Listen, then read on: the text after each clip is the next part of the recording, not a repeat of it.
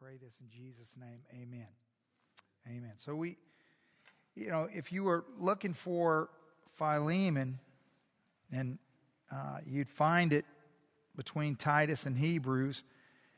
But it's, for whatever reason, we oftentimes overlook books of the Bible because of how short they are, which is a huge mistake. We'll be looking at 2nd and 3rd John at some point, probably in 24 on Wednesday nights. And they're even shorter. And one of the most, I was thinking about this over the last week or so, I was remembering that one of the richest studies I ever did was teaching through the book of Jude. It was so rich and wonderful. And again, so many people would just overlook that short one-page book, but it's packed with so much blessing. Now, let me give you a little bit of context about what's going on. Paul writes this letter from probably, arguably, the most productive point in his life. He's imprisoned in Rome, but this is his first imprisonment. It's not to be confused with his second imprisonment, which is when he wrote 2 Timothy, which is when he's in the horrible dungeon and he's asking for his coat, and he's in really bad shape, and he ends up ultimately dying in that imprisonment. This is the first imprisonment in Rome where Paul is on house arrest. And here's the context of the situation. It's an amazing time in his life. The Bible tells us about it in Acts 28. It says that he lived there for 2 whole years at his own expense and welcomed all who came to him, proclaiming the kingdom of God and teaching about the Lord Jesus Christ with all boldness and without hindrance. So for a pastor, that's like a dream come true right there, except for the at your own expense part. But other than that, hey, it's an awesome blessing. So you got to realize that he's, at this time, he writes Ephesians, Philippians, Colossians, Philemon. They're all written in this span of time, and he is just witnessing and teaching and making disciples every day because he has freedom. He just can't go anywhere, but he has freedom for anybody to come and go. He's not seen as a threat, although Nero is the emperor. It's before Nero goes crazy and becomes a psychopath. So in the beginning, it wasn't that bad. So let's talk about some background about the book of Philemon. All right. First of all, who is Philemon? Well, he is a man, a Christian living in Colossae. He's a Jesus follower, probably a businessman. He's rather astute. He's somewhat successful because the church, at least a portion of the church in Colossae, meets in his house. And we know he has a godly wife and godly kids, and God's using him in a mighty way. So there's 2 main characters, Philemon, obviously, whom the book is, the letter's titled to, and then Onesimus. And Onesimus is a runaway slave who's owned by Philemon, but as he was on the lam, he was in Rome, and he meets Paul, and God saves him. And it would have been very common in this time that if you were a slave and something happened that created a situation where you fled, Rome is where you would go because it would be the simplest, easiest place for you to get lost in the crowd and blend in because it was by far the largest city. And so if you go there, there's nobody knows who anybody is, so it's an easy place to disappear. So what Paul does is gives us this short letter that he pens, sending Onesimus, who he's now become very close to, who's been spending time with Paul in this very fruitful time in house arrest. He then sends Onesimus back to Colossae to make things right with Philemon, which makes perfect sense. This exact scenario, basically, just different context, but the exact situation was one of my favorite stories of my father-in-law's ministry. There was a man in his church who was very productive and, came to faith in Christ and was serving in a lot of ways, and, just was one of the great blessings to my father-in-law's heart. Did a lot of stuff in the church and served in various positions and things of that nature. I mean, he wasn't on staff, but I think he was a deacon and different things. So some years passed, and then one Sunday, my father-in-law was preaching, and God really convicted his heart. And he comes down to the altar, and he's just broken and crying and weeping and just a complete wreck. And he tells my father-in-law that in his past in California, he committed a felony and ran and got away. And that it was years ago, and that nobody knew anything, and he was free and clear, and he never told anybody, and it's been eating at him all this time. And so my father-in-law, of course, was in absolute shock that he was having this conversation. He sits down and gets the full scoop from him and everything, and so he says, well, we need to go to California. I mean, some of you have heard me tell this story before, and you can imagine the look on the guy's face. And so my father-in-law buys 2 plane tickets, and they load up, fly to California, and walk into the district attorney's office in the county where the crime was committed, and sit down and tell the district attorney the whole story. And I can't tell the details like he would, but it was just remarkable. The district attorney, of course, was like, why would you tell me this? You should have never come here.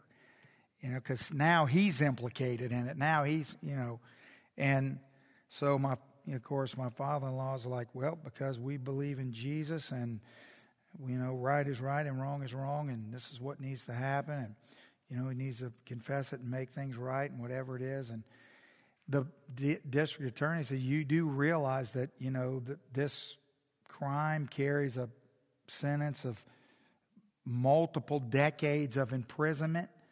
And he's like, yep. And whatever happens, happens. And so the long story is the judge completely exonerated him. But you can imagine the gospel opportunity between the judge, and they're in the courtroom, and all these criminals are like, are you out of your mind? So it reminds me of this, because I can imagine Paul telling Onesimus, okay, here's what we're going to do. And he's thinking, are you out of your mind? But because, his crime would have been, according to Roman law, no doubt probably punishable by death. So the question really is, well, why is Paul writing this letter? And you have to understand that what he wants is Philemon to work through the radical implications of the gospel. Now, I'm going to talk about this a little bit, of how it's what happens is it's so easy because of the context and the details that we have here that we could get off track and start chasing a rabbit in the wrong direction and miss what God has. So we have to understand the purpose of what this is. This is all about the gospel. That's what this is about. This isn't primarily about social justice, although it is, but that's not primarily what we're talking about. So this letter represents Paul's plea to Philemon to forgive Onesimus, who is no longer a slave but is now a brother in Christ. So what Paul says is, right in the introduction, in a few minutes we'll get to it, right in the opening couple of lines, Paul says, and your brother Onesimus, which is not what Philemon thinks of Onesimus. Of course, he doesn't know what's been going on. He doesn't know where he is. He doesn't know any of this. But he certainly is not thinking of him as a brother. So he's no longer a slave, but now he's a brother in Christ. Now, let's talk about a couple things for a few minutes. What you need to understand is that this principle is always at play, and that is that we never come to the Bible as a blank slate. So what happens is that I can read a text of Scripture, and what maybe you know this, but we don't think about it a lot of times. But here's what you need to understand. Everyone in the room is hearing the same words, but thinking different things. Because we don't come as a blank slate. It's not like we're just this blank slate and, we come and we sit down and we go, we're going to study this book. Even if you've never heard of the book of Philemon, it doesn't matter. You're not a blank slate because you've lived and you've been influenced and you've been impacted and you've got a personality and you got all these things that have you got all these voices that you've heard all your life. You've heard your parents and your grandparents and your teachers and your coaches and and on it goes, and your employer and your siblings and your spouse and your kids and that's just what it would have been in this context. One of the huge problems that we have with studying, interpreting, and understanding the Bible in the modern church is that it's always been a challenge because of the messiness of the slates that we come to Christ in, that we come to the Bible in. But think about how much more challenging that is today, because now we not only are greatly impacted by all the voices that we've heard physically, but now we've heard many, many multiplications of voices impacting us and barraging us digitally. So social media has greatly impacted the slate that you are. Whatever you watch, whatever you listen to, imagine in this context, the only voices that would have impacted people would have been people they met, things that they heard, or some secondhand stories. Think of how far we've gone away from that. You watch things, you listen to things, you have access to things from all over the world and every word that goes in your ear has weight.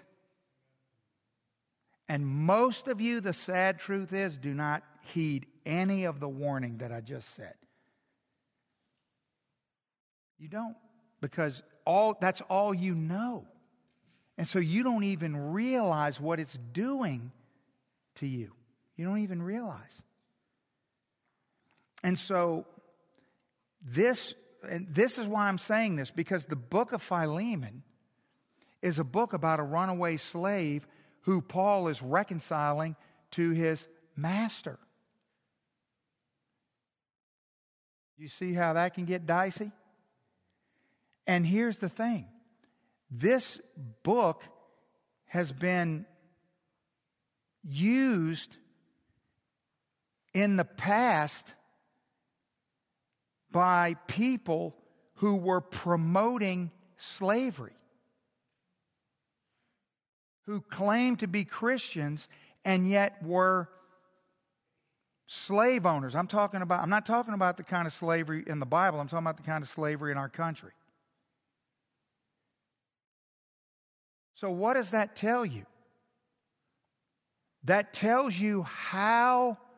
Now understand, I'm talking about the slate of, let's say, the 1800s. Let's use the 1800s. So if you could bend the slate to use because even if you don't even know what the book of Philemon says, you're smart enough to know that it doesn't say that. But here's the thing. In the 1800s, the slate was warped enough to be up for people to use that. Most slave owners would be in a church with a Bible every Sunday, singing hymns. So you don't think your slate is important? You have no idea how important it is. And the very fact that a book that is absolutely 100% a treatise, not primarily, but a treatise in composition against any abusive behavior towards another human being, was used to promote the very thing that it's operating against, proves how powerful your personal perspective influences how you interpret the Bible. Our initial interpretation of Scripture is always, 100% of the time, biased.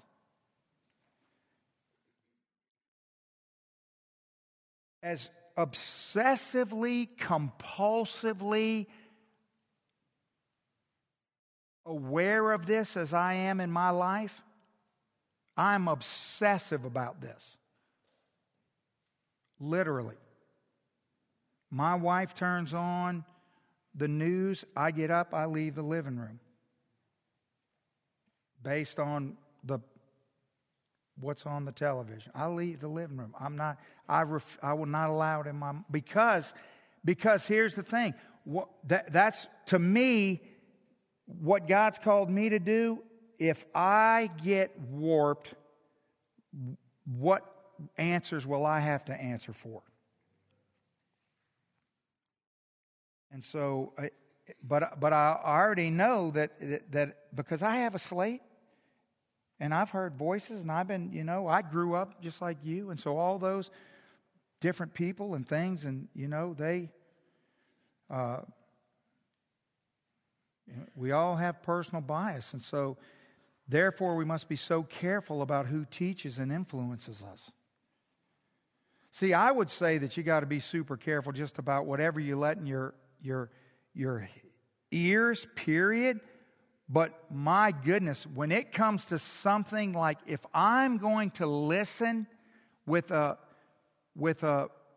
ear towards learning, man, like there's a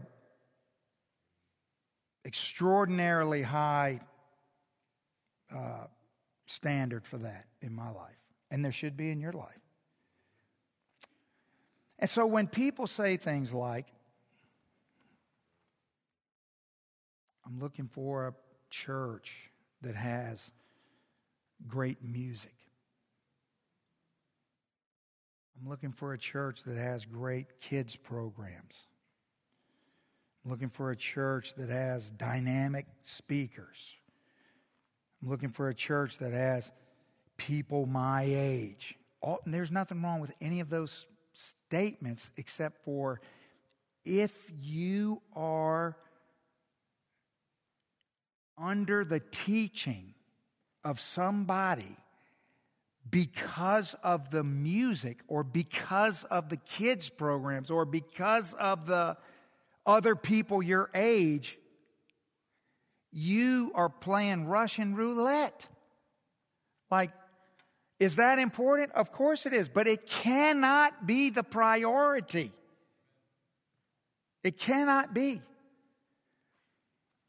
I would say the most important distinction of a church is teaching the whole Bible in context. I mean, I could expound on that in a lot of ways, but I think that's the simplest way I would say it. Teaching the whole counsel of God in the context in which it was delivered to us. I don't mean the order, I mean the context. So let me explain what I'm talking about. You see, the big malfunction is the confusion here where people don't understand that transformation doesn't come through what the Bible says. Does not. Which is every time I make this point, especially on a Wednesday night, I always make the point of, because I know there are kids right now in the next building reciting verses. They have no idea what in the world it means.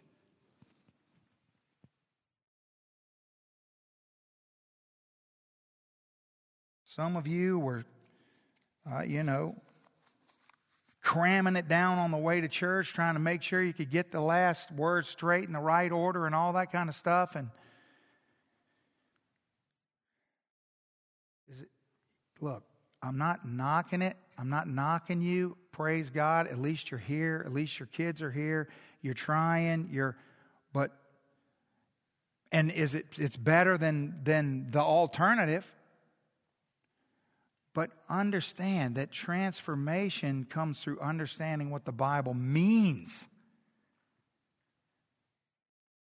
You see, if you just know what it says, it's not that that's not valuable. It's just that it's not nearly as valuable. Because there's so much room for error when it comes to how are you going to carry that out. I mean, I don't have time to go into this. I mean, we've preached on this extensively. I mean, I think you can go back and go through that series we did in Proverbs. Was that, Matt, called Crossroads? Is that what that was called? And we talk about that in multiple sections of that. But listen, wisdom, yes, basic certain things, sure. But wisdom takes understanding. So in order to apply the Bible into all the majority of things you face in life, which are not things specifically, there's not a verse that says thou shalt not or thou shalt. You're going to have to apply wisdom. You need understanding for that. Otherwise, what ends up happening is oftentimes a far cry from what God intends. See, what you need to understand is that context explains why the text was written, which leads us to its meaning. Which is why the first thing we got to do is make sure that we're certain that we all understand why Paul wrote to Philemon.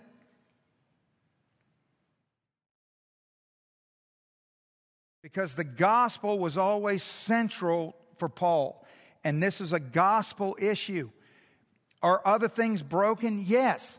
But whenever we're ministering to somebody, somebody comes to you and they've got a problem in their life, or maybe you have a burden because somebody that maybe one of your brothers and sisters in Christ is living in a way they ought not live. The object is not to go to them and get them to change their behavior. The object is to get them to live out the implications of the gospel, which will change their behavior and every other behavior. It's always the gospel. But what happens is the same thing in parenting. Don't parent the behavior, parent the gospel. Don't shepherd behavior, shepherd the heart. That's what the Bible does. That's what we're supposed to do. This is my favorite quote like anytime, if somebody, like maybe one of you gets, gets a job or moves away or whatever, and you come to me and you're like, I'm moving to wherever, Timbuktu, and I need to find a church. I'm like, well, I'll text you this quote from Martin Lloyd-Jones, and you just keep this in your back pocket every time you sit in the church. What is preaching? He says, logic on fire. Preaching is theology coming through a man who is on fire. A true understanding and experience of the truth must lead to this. I say again that a man who can speak about these things dispassionately has no right whatsoever to be in the pulpit and should never be allowed to enter one.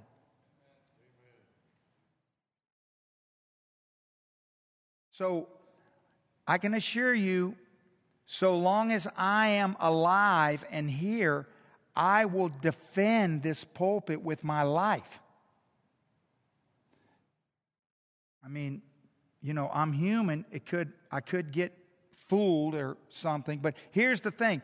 If somehow, which, let's face it, you've been around here a while. I mean, like last Sunday, some of you were thinking, when was the last time somebody other than one of our pastors preached here? Years. Well, this is one of the reasons why. But let's suppose hypothetically that whoever was up here, it really doesn't matter whether it would have been somebody that we invited in or whoever is up here, and things start going off the rails. What do you think's going to happen? If you see me come running from over there, bull rush and tackle them onto the floor, you know what just happened.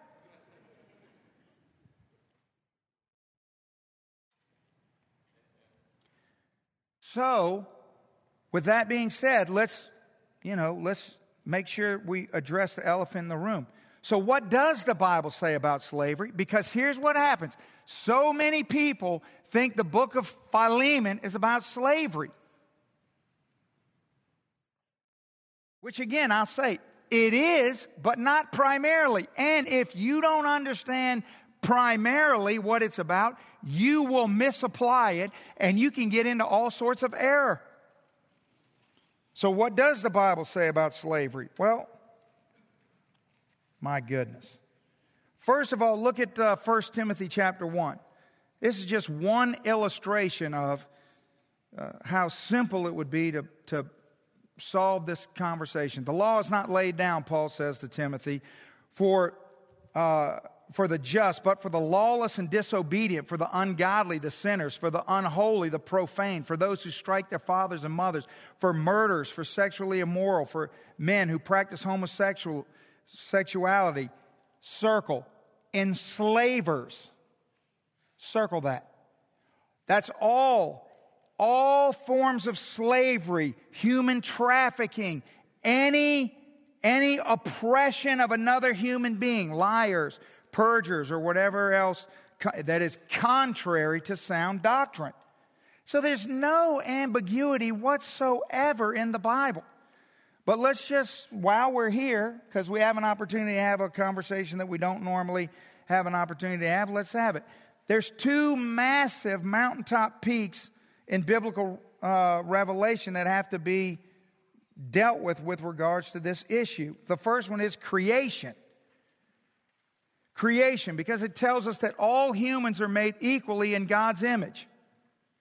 So that's the first thing. Now you got to remember, yet hundreds of years you got people who are in church every single Sunday and practicing absolute and utter wickedness. And culturally, do spend some time, and some of you, I'm sure, know history.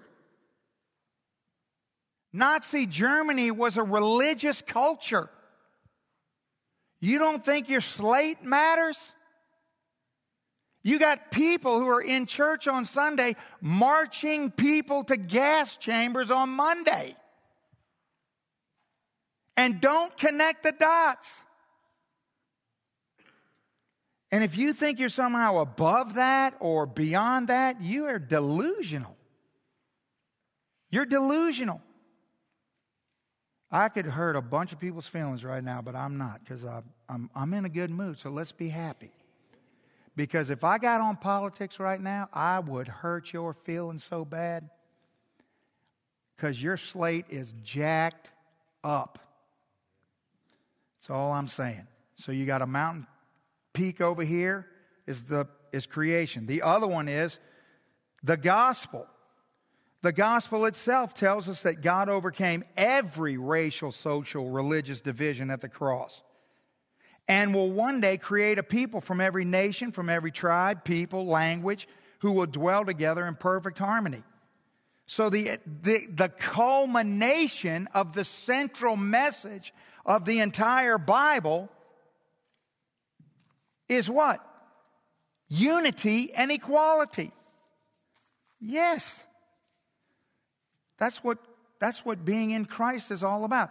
So now, but also I do need to say this, that you would have to be drastically ignorant and incompetent to connect the word doulos in the New Testament that's translated slave to the slavery that you're thinking about in the United States and North America. They could not be further apart. Not that it wasn't wrong in the New Testament, but it was nothing compared to what was going on in the United States. Okay? So they're not the same thing. And you need to understand that. But it's still, the gospel weighs on it the same. Okay? All right. So let's look at how this begins. So we got Paul, a prisoner for Jesus Christ. That's how the letter starts. Paul, a prisoner for Jesus Christ. So let's talk about who we are. Because right off the bat, this is where Paul's coming. He's coming headlong into identity. Who are we? Well, so we're going to develop this sentence. And here's how we're going to start. We're going to start with, we're under divine sovereignty. We're under divine sovereignty. Now, how do I know that? Because of what Paul says. That he's a prisoner for Jesus Christ. And you say, well, how do you get divine sovereignty from that? Well, simple. Who would say that? You know what we would say? You would write in your letter your name, and you would say, a prisoner in need of rescue, hurry up and come get me. That's what we would say. But Paul doesn't say that. See, Paul understands that we're new creations with new identities, and now we have a new and divine purpose. Paul is so different from any way that your slate would incline you to think, because Paul, now remember, Paul comes with a slate of he was a Pharisee of the Pharisees.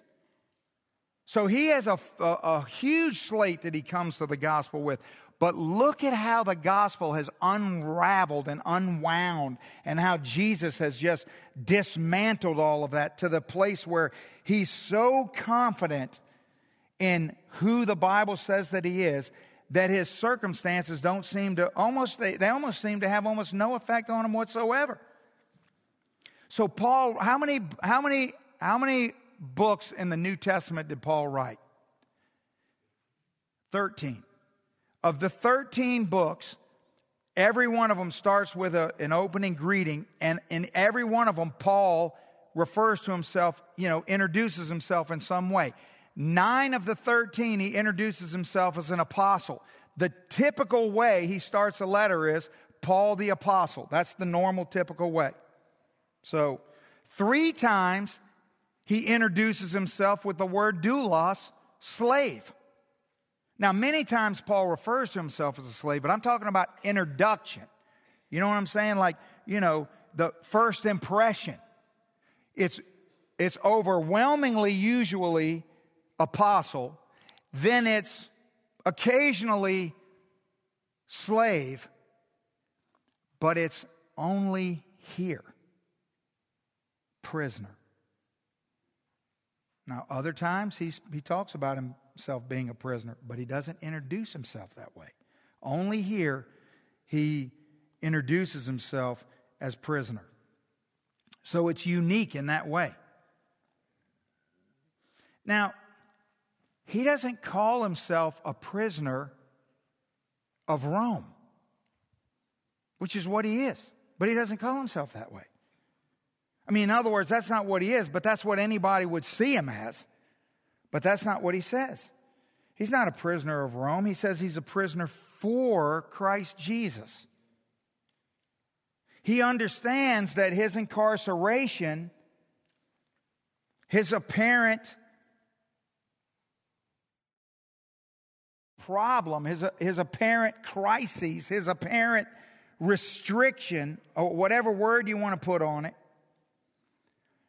he knows that it's not a result of the evil rule of Nero or the Roman government. It's not Satan, attacking him or getting him to holding him here or whatever the case may be. No. It's for Christ Jesus in his mind. He understands. See, what Paul is saying is that I'm a prisoner by divine appointment. Paul is utterly confident that where he is exactly where God wants him to be, which is so important. Are you where God wants you to be? Are you aware of the fact that you're where God wants to be? Now, don't misunderstand, because, again, if we had 2 hours, I'm not saying that all of you are where God wants you to be, because I know that's not true. But here's what worries me, is that there's a contingency of people in the room that don't know how to discern whether they are where God wants them to be, which is a problem. You should be able to discern that.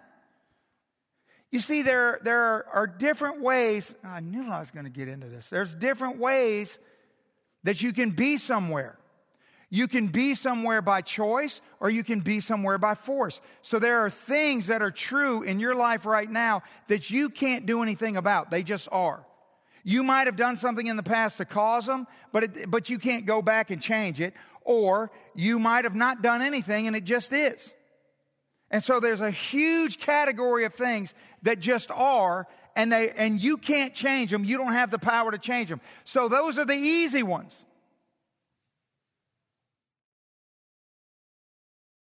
Why are you there? Why is that true in your life? Because God allowed it. And so here you are. See, whether it's good or bad or whatever, it's still where God wants you. Let's say that what you're thinking about right now, which, I know you're thinking it, even though probably half the people thinking it are wrong, but the other half might be right. You're somewhere and you're thinking that where I am, there's something about my life that I can't change, that I didn't want, but it's a consequence of something I did in the past. Okay, who initiated the consequence? Who had authority over the consequence? So you are under a consequence by the will of God for your good. Right? Now, what about all the things that you have choices over? What about all the doors that are open? Do I walk through the door? Do I not walk through the door? Do I do this? Do I not? What about all those? How do you discern? Well, the first thing you have to understand is stop focusing on the thing and start by understanding what is God's will. Not what is God's will about this door. What is God's will for me in general? What's God's priority for me as a person, as his child? Is God mostly concerned about my finances? Is he mostly concerned about my happiness? Is he mostly concerned about my success? Is he mostly concerned about my security? Is he mostly... Go through the list of all the things that you use to make decisions on, and it's What is he mostly concerned about? Your character. So there's the door. This door open. 2 doors open. You can go this way or this way. Which door should I go through? I don't care. Doesn't matter. Here's what you do. You say, if I walk through this door, what impact will it have on my character? If I walk through this door, what impact will it have on my character? Is this rocket science? This is the most basic, simple wisdom, logic application. What's it going to have? What impact will it have? Now, let's say both of them will have the same impact on my character, or at least as far as I can know. Then pick one and walk through it. But here's what you do. Once you've walked through that door, taken the job, moved into a relationship, whatever the case may be, Assess the situation. I'm a month in. I'm 2 months in. I'm 6 months in. Am I more in love with Jesus than I was before I came through this door? Is being in this position increasing my character or decreasing it? And that answers the question. All right, we ain't got time. Come on. It's simple. Simple. See, at the end of the day, only one thing matters. Stop with all this. Stop. Don't ever tell another person, and do not ever tell yourself, I don't know what God's will is. Stop saying that. Because here's why. You're lying. I'm about to tell you what God's will is. In every situation. In every single situation. It's God's will. All that matters in life is that you please God. Just do everything according to that. If it doesn't please God, don't do it. If it pleases God, do it. If you don't know if it's going to please God, then walk cautiously into it and evaluate the situation as you're in it. That's it. And guess what would happen? Across the room, anxiety would disappear. It would just disappear. You'd start eating better. You'd start sleeping better. You'd get off high blood pressure medicine. You'd become healthier, more stable, less irritable. You'd become peaceful. You know why? Because every single night you lay your head down and you can go to sleep. Do you know what tomorrow holds? Nope, but here's the only thing that matters. You know what I did today? What pleases God. And you'll just go to sleep. And you'll have peace. You know what you're anxious about? You know what you're ate up about? You know what you're worrying all the time about? You know what because you're obsessed with all the wrong things. That's why.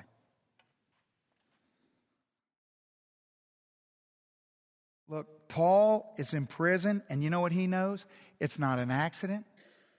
It's not some unfortunate circumstance. It's not bad luck. It's not karma. It's not punishment.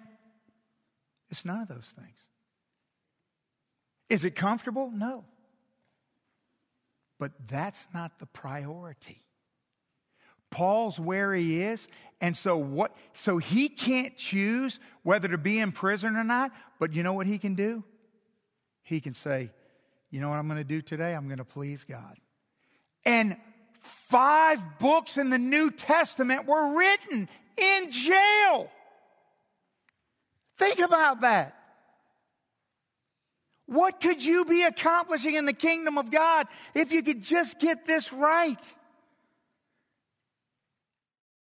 In a couple weeks, we'll get down to verse 13.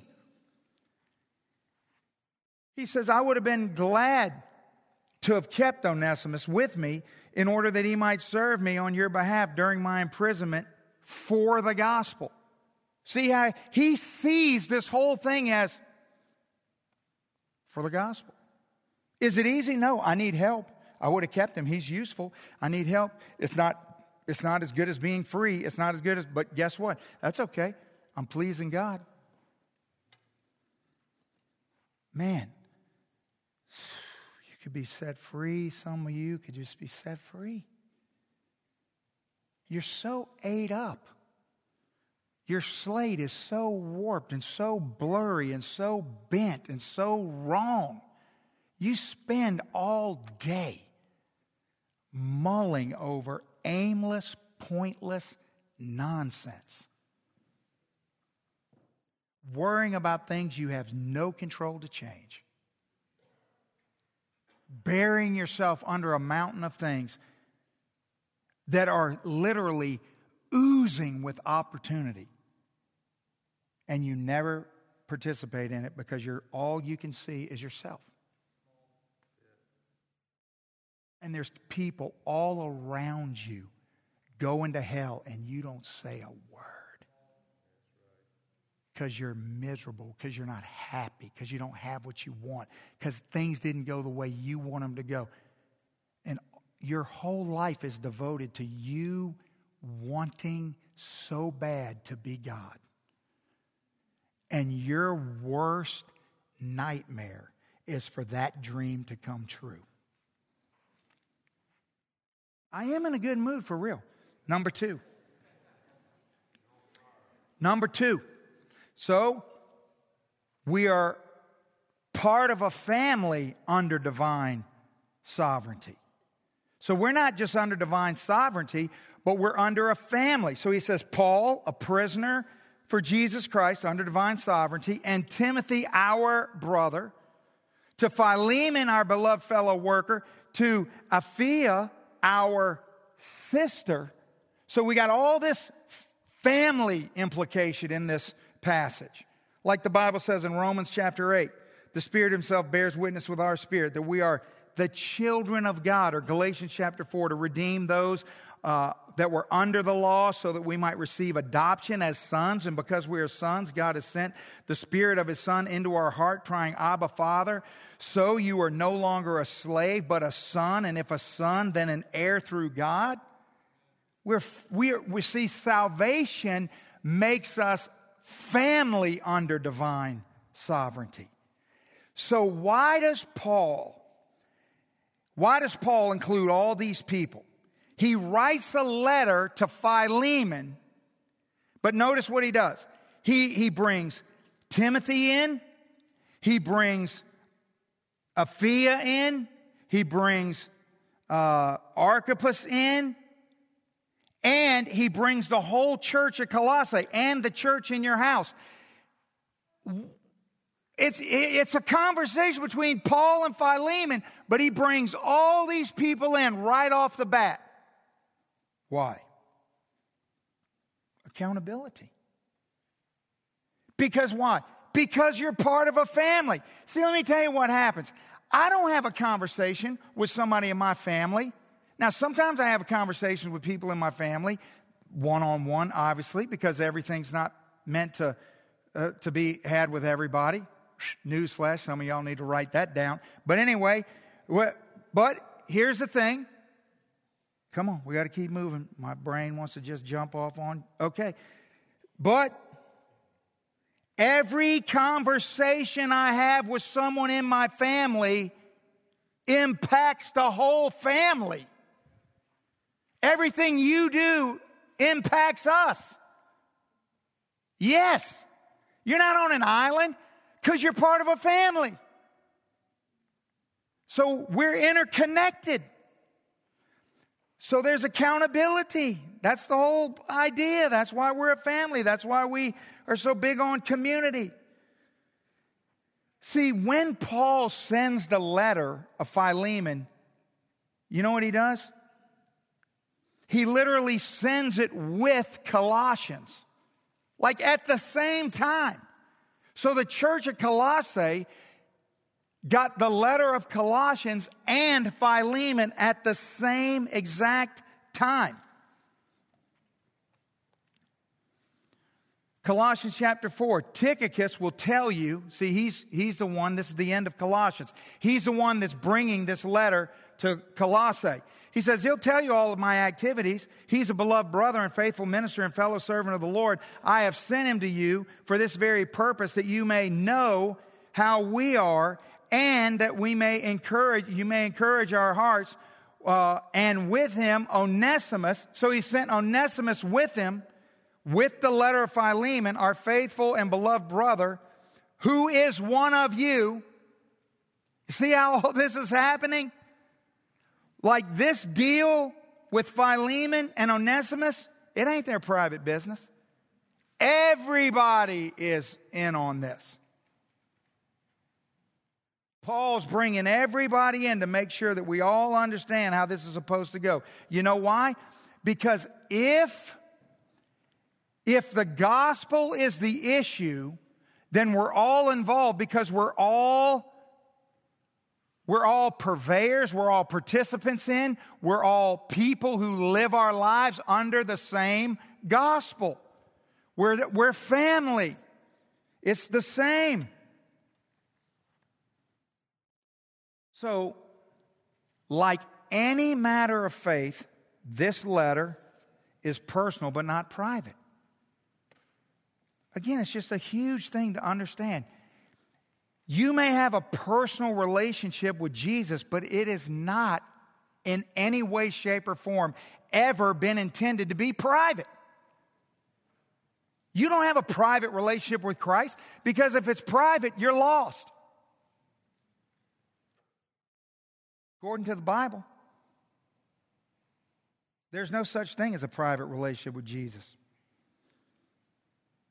See, because in order for that to be what you think is a person who says that thinks that God showed them partiality, and I can assure you, you are mocking God, and the consequences of that are not going to be good. He didn't show you partiality. There's no such thing. There is no such thing in the economy of God. Zero, none, nada, not ever, never, ever. See, Paul would never say, listen, look, Philemon, I know that in your secular life you got this stuff going on over here, but just keep it over there, but don't drag that junk into the church.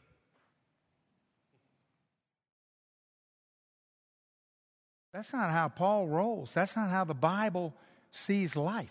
See, some of you, you got this whole other life going on out there. You do things at work that you don't want anybody around here to know about. You have habits and hobbies and things and relationships and stuff or whatever the case may be, and you think it's perfectly fine to have your private little zone over here, but then your church zone over here. And you are a fool. You are a fool. You are mocking God. Listen, I don't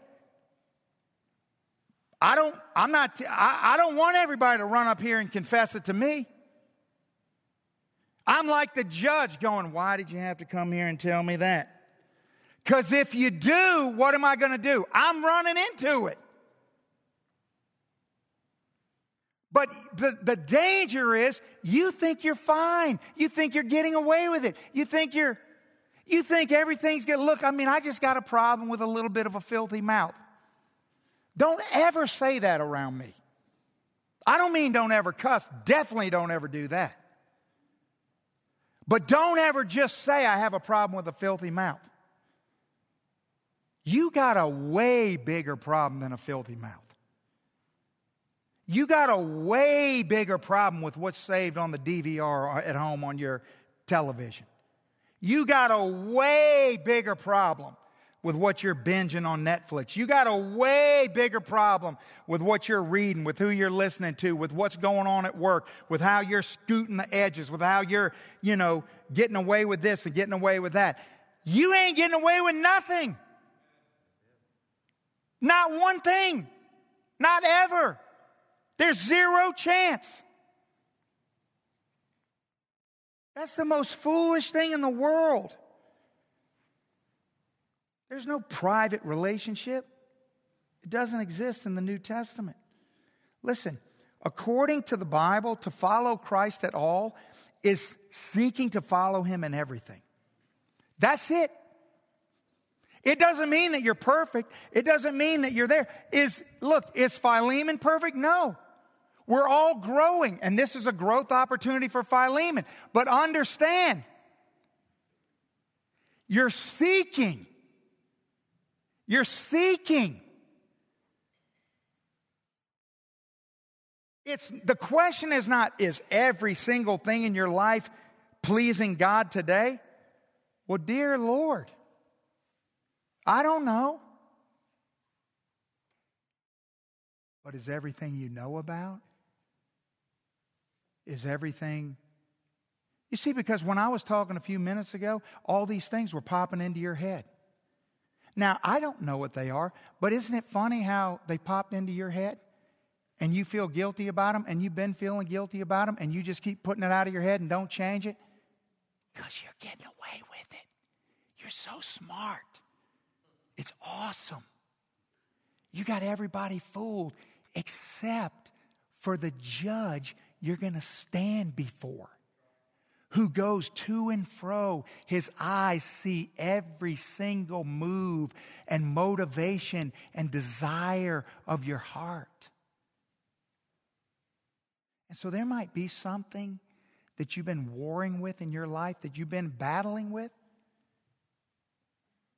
and you weep over it, and it grieves you, and you hate it because it's not pleasing to God, and all of your grief and weeping and angst and strife is pleasing to God.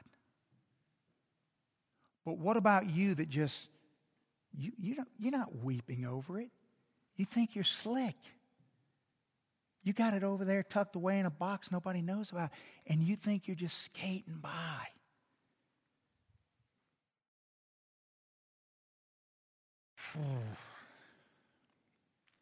Number 3.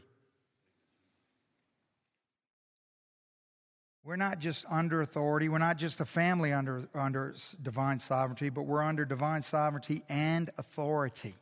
Authority. So now we start to expand out our sentence. Authority. So it says to Philemon, our beloved fellow worker. See that? Notice fellow worker, underline fellow worker. Then underline Archippus is our fellow soldier. So we don't just have this familial brother and sister context, but now we have co-worker, soldier. So Paul's bringing in this other element of what's going on here. See, in 2 Timothy chapter 2, share in the suffering as a good soldier of Jesus Christ. No soldier gets entangled in civilian pursuits, since his aim is to please the one who enlisted him. Have I said that tonight, maybe? Is that ringing a bell to anybody? You think I just made that up? It's all over the Bible. Just live your life to be pleasing to God. And you won't get entangled in civilian pursuits. Yeah. You think about soldiers, how they're under authority. You know what? Soldiers on active service do not expect a safe and easy time. I mean, can you imagine? You imagine that if we were in a wartime situation and we were going into war,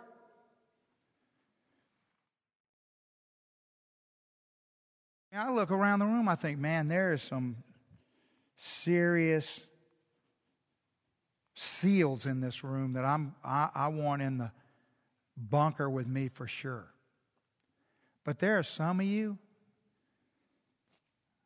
that you don't even know you're a soldier. Your whole life is wrapped up in trying to fix it to what you want. Like, imagine a soldier in active service worrying about their comfort. You think any Ukrainian soldiers tonight are running around trying to get comfortable? They're trying to live.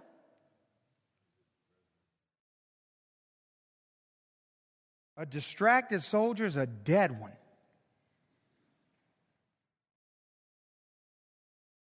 You wrapped up in civilian pursuits, it ain't going to last long. Now think about this group of people. Now, I didn't say this earlier, but Philemon, Archippus, we believe, is his wife. They were stoned to death by Nero, according to church history, a couple years from this moment. I mean, his son, I believe, was Archippus. Church history says he was stabbed to death by a mob. And so you've got Alphaeus, Philemon, husband and wife, they're killed for the gospel. Son, fellow co-worker, soldier, killed for the gospel. These are faithful people that gave their life for the gospel, just like Paul will give his life for the gospel. So, things are bad in this moment when this letter is being written and sent, but they're not getting better. They're getting way, way, way worse. Way worse. Way worse.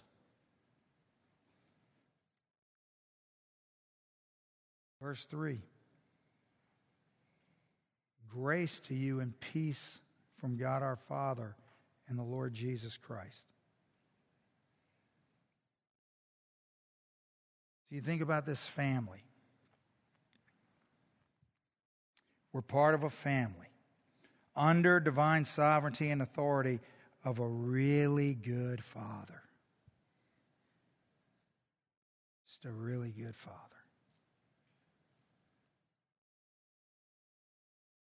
Grace to you and peace from Paul? No. It's from God. God who? God who revealed himself as Father. God who Paul looks at as Father? Paul's Father? No. My Father, your Father. Our Abba, our Daddy. Grace and peace from him, our Father, and the Lord Jesus Christ. Yeah, our heir. Look, our co-heir. Look at that, man. See, the grace of God is not given to repair damaged people. It does that, but that's not the point. The grace of God is given to transform broken people. From the inside out. See, here's the thing. That's why Paul isn't going to get wrapped up in behavior modification. Paul could have said, Dear Philemon. He could have wrote this letter in 4 sentences. Dear Philemon, from the Apostle Paul. Slavery's wrong. It's a reproach to God. It's anti-gospel. I'm sending Onesimus back. I command you to repent, receive him, and do the right thing, period. Send it. He had the authority to do that. But that's not what he did. Look at the context of how he sends it in the context of grace and peace. He sends it in because why? Because the Bible is trying to get us to see that the answer to the brokenness, to the problems, is the gospel. And when the gospel implications, when the gospel enters in and does its transforming work within us and begins to change us from the inside out, all these other things work out. See, sometimes we have to have hard conversations about behavior. But even then, it's in the context of the gospel. But those conversations would never even have to be had if the gospel conversations that were pinging your ears for months and years prior to had been actually getting into your heart. Because that would have accomplished it for you. See, you think about it. You think about the God who reigns on the throne of the universe. Just think about the implications of our conversation tonight. Some of you, come on. A little more pain and then we'll be done. Some of you are going to do nothing. You're going to push this conversation about your slate out of your mind. You're not going to go home and clean out your cabinet or clean up your DVR or throw out your router or go to work and You're not gonna fly into California to the DA's office and you know what you're going to do? Nothing. Just like you've done before. Now, as brilliant as you may seem in your own head, what do you think the God of the universe, if in fact, which is a big if, but if in fact, He bled out His only Son to redeem you, you think He's just going to let that slide? Huh? You think you're just going to cruise on by with that? Does that make any sense to you?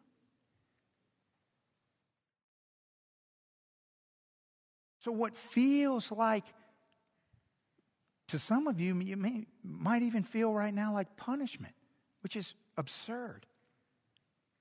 It's the grace of God. It's the grace of God inviting you to the peace of God that you don't have because you won't listen. But if you listen, you receive it. Do you see? You just happen to be here. Just happened to be tonight. It just happened to be that I'm saying, just all of these random consequences just happen to be. Come on. See how foolish we are? You see how our slate warps so easily?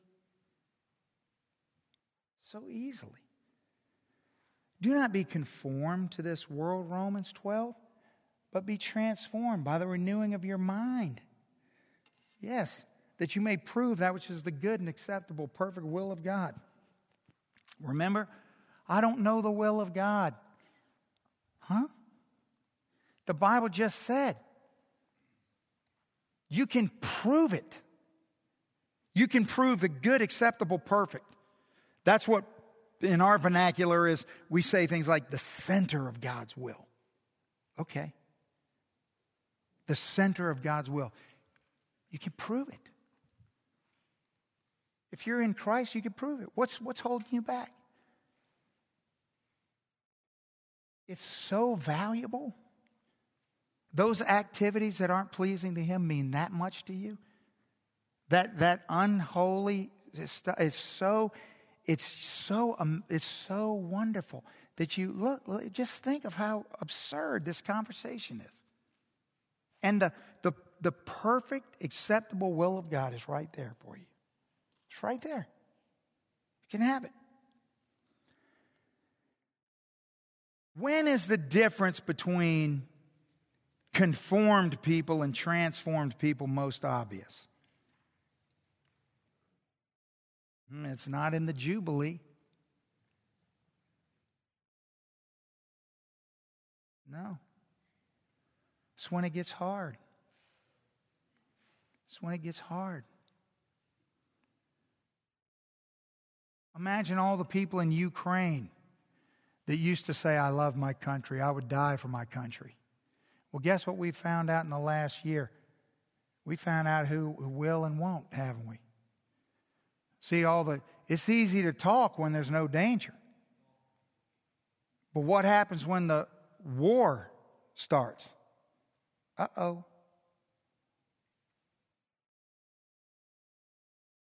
See, it's obvious by what you do. You fold up like a cheap napkin when life gets difficult. You just zoop, you gone.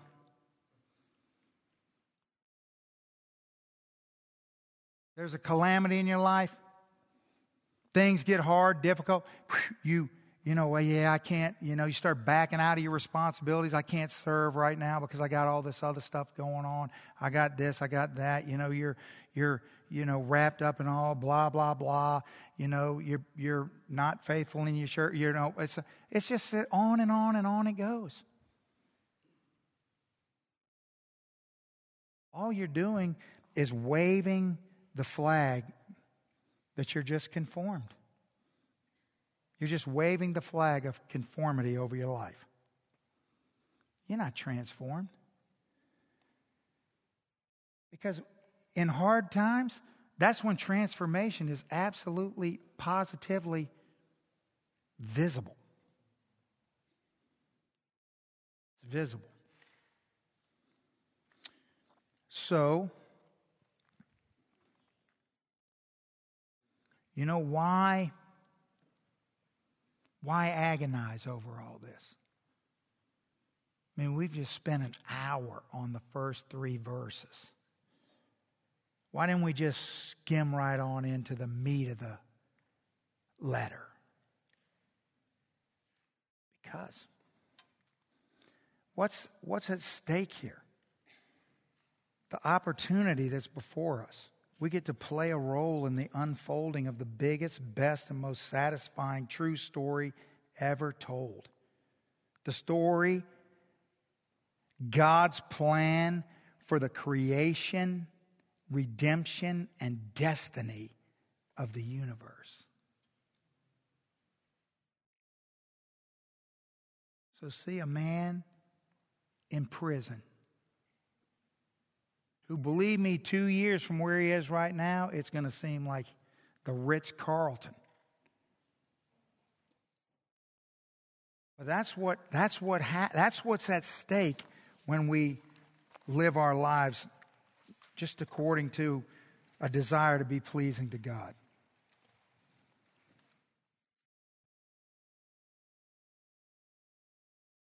All right?